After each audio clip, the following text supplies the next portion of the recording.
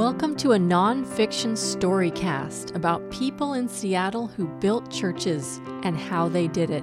I'm Cindy Safranoff, I'm the author, and this is Dedication, Building the Seattle Branches of Mary Baker Eddy's Church, a Centennial Story.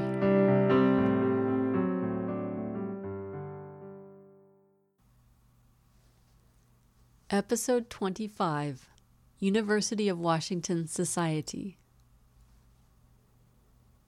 As soon as Congress declared war, life at the University of Washington dramatically changed. To prepare students for enlistment, faculty held military-style training exercises on campus and planned for a very different focus for the next academic year. Everything was geared for war service. In the summer of 1917, the United States began sending troops to war. That summer, the Christian Scientists, who were students at the University of Washington, began to organize. They wanted to start a Christian Science organization on campus. Christian Science organizations had already been formed at colleges in the Boston area, at Harvard, Simmons, Radcliffe, Wellesley, and Smith College. In New York, at Columbia and Cornell. In California, at Berkeley and Stanford. At the University of Chicago and Illinois. At the University of Michigan at Ann Arbor, and a few others. The students in Seattle saw a need for one at the University of Washington. Perhaps it was the war that motivated them to come together. On Sunday, October 21st, 1917, the same day the first American soldiers started fighting in France, they held their first meeting near campus at the home of Mr. and Mrs. Priest. Arthur Regan Priest was Dean of Men and one of the most prominent people at the university. Mr. Priest had led a major reorganization of the university to prepare it for a new era of growth. He was professor of rhetoric and oratory. He ran the debate team, which had recently won the Pacific Coast Championship. He was Phi Beta Kappa and Phi Delta Theta. He was also first reader at First Church of Christ Scientist. Arthur's wife, Willa Trent Priest, was also a prominent member of the university community in her role as wife of the dean.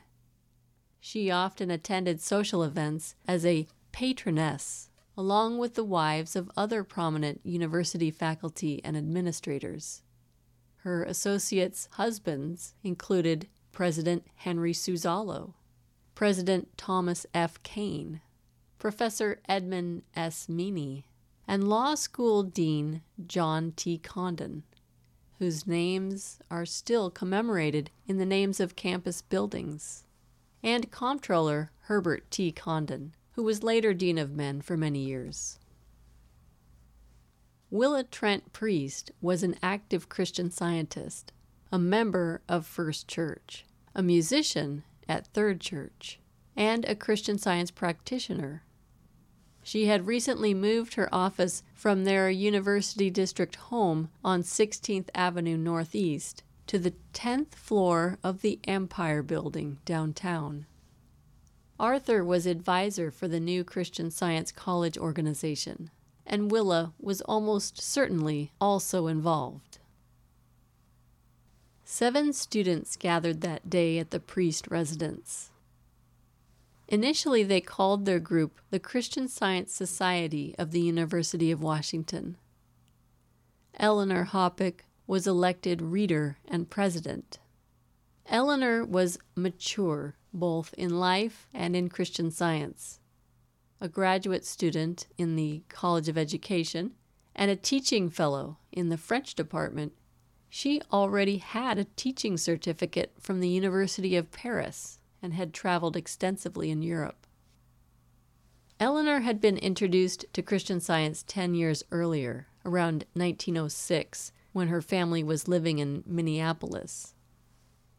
"It appealed to me instantly," Eleanor later wrote, "and since then has always been the church of my choice."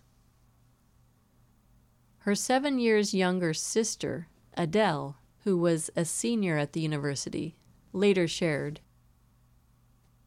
"When Christian Science was introduced into our home, I did not foresee the tremendous influence for good which it was to bring me and to several members of my family. Since our wholehearted acceptance of Christian Science, it has indeed been a pearl of great price." Eleanor and her sisters had attended Sunday school, and they had also received instruction in the practice of Christian Science at home from their mother, who was first reader in Wenatchee just before the family moved to Seattle.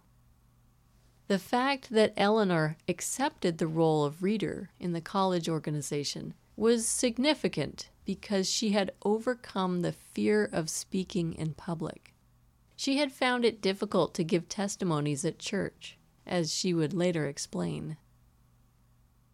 Error tried to tell her that she had never spoken in public, and that to speak convincingly, one must have the natural ability to express oneself, an ability which she believed she lacked.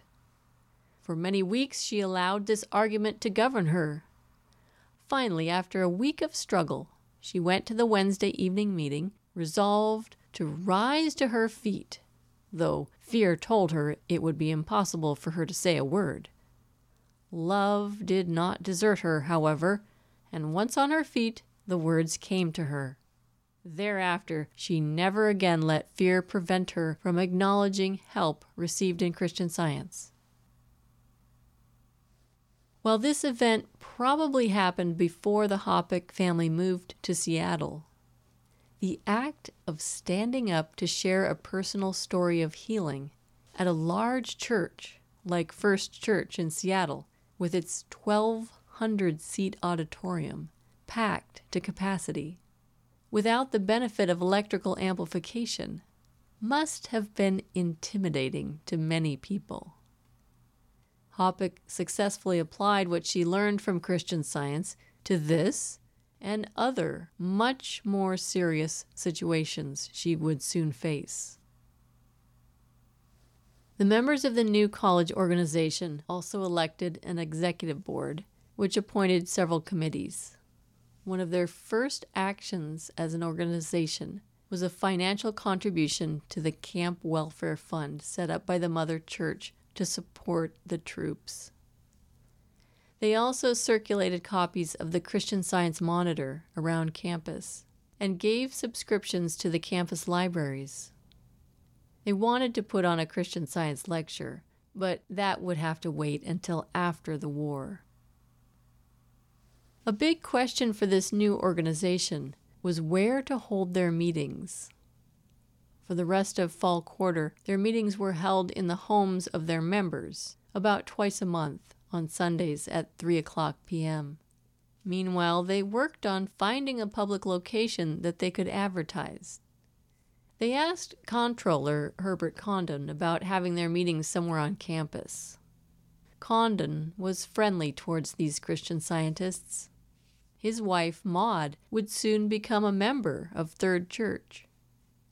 Mr. Condon advised the students to ask permission from the university president, Henry Suzzallo. Apparently, Mr. Suzzallo was not as friendly to Christian Science, because when Suzzallo granted them permission, it was seen as a significant victory, the result of fervent prayer. Starting January 1918, they held their meetings on alternate Thursday evenings in Meany Hall in room 110. The Christian Science Society at the University of Washington was finally established, with regular advertised meetings in a public place. But not long after this achievement, they lost both their advisor and their reader president to war service. America was ramping up its military, and more than 60,000 men in Washington state would join the military. At the University of Washington, more than 1,500 students and 53 staff and faculty took leave of absence for war service. Even those who continued their educational activities took on extra projects to support the war effort. Many campus buildings were used for training, supporting, and housing troops. Curriculum was changed to war-related themes. Everyone was encouraged to conserve food and be thrifty with money. Organizations of all kinds held fundraisers to support the troops. Freshmen and sophomore women were required to spend at least 2 hours a week manufacturing bandages.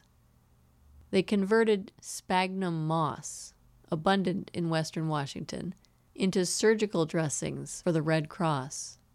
Everyone was involved in some way with the war effort, including the Christian Scientists. After a huge goodbye banquet with representatives from every student organization and activity, Arthur and Willa Priest left for Paris in February 1918. Arthur had been appointed by the Washington state governor, Ernest Lister, to officially represent Washington in France, and Willa was his secretary. The Priests were put in charge of a headquarters for financial, communication, and logistical help for the troops. Their son Harold, who was already in France as a lieutenant in the U.S. infantry, was one of the first servicemen they greeted upon their arrival in Paris. Both Eleanor and Adele Hoppick also headed for Paris. While the overwhelming majority of Americans in the military were men, there were also what the Seattle Times called the petticoated soldiers. Eleanor and Adele Hoppick were among them. They were both traveling in Italy when the war first began, and considering their practical experience with European culture and fluency in French, German, and Italian, they had valuable skills and experience they could contribute to the war effort. The Hoppick sisters were 2 of the 5 University of Washington women in the United States Signal Corps. The Seattle Times reported that Adele Hoppick had such high standing in her studies that she was given a special diploma, so her enlistment ended her college experience. After a month of training in San Francisco, the 2 Hoppicks were sent to serve in France as telephone operators, handling calls for troop movements and medical supplies. They worked long hours, and there were no substitutes available. During 19 months of service, they never missed a single day of work. Adele testified of an overnight healing of a severe throat cold during an especially demanding time in her work, and also overcoming the need for glasses. Stationed within 13 miles of the front, she would be publicly commended for bravery. She stayed at her post while under attack from air raids, working inside a burning building until ordered to leave. "I was protected in every way," Adele later explained.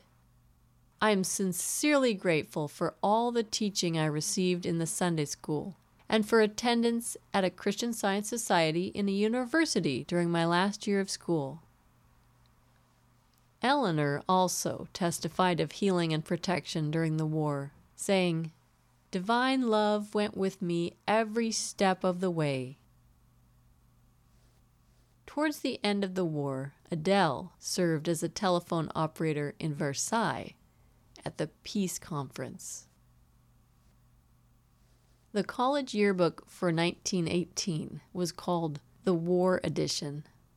It was dedicated to Washington Militant, to that spirit of loyalty and patriotism which has inspired so many of our men to give themselves to their country.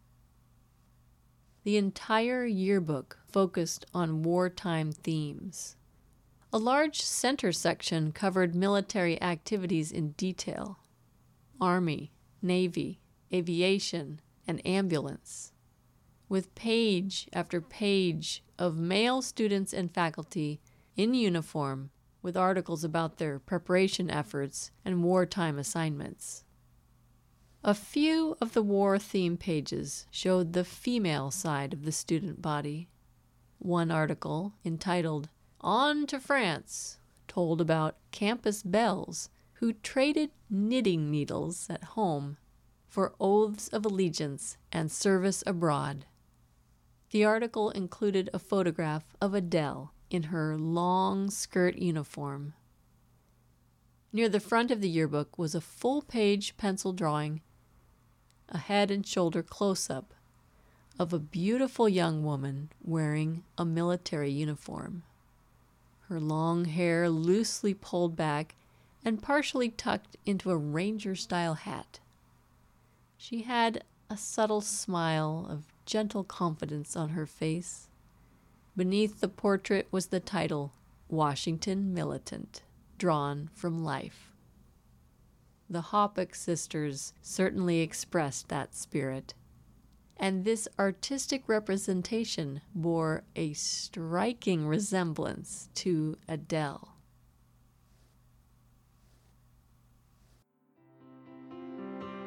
Thanks for listening to Dedication by me, Cindy Safranoff. All events and characters in this story are as true and accurate as the available sources. All opinions are mine. To support and learn more about this groundbreaking research project and read my writing, visit cindysafranoff.com.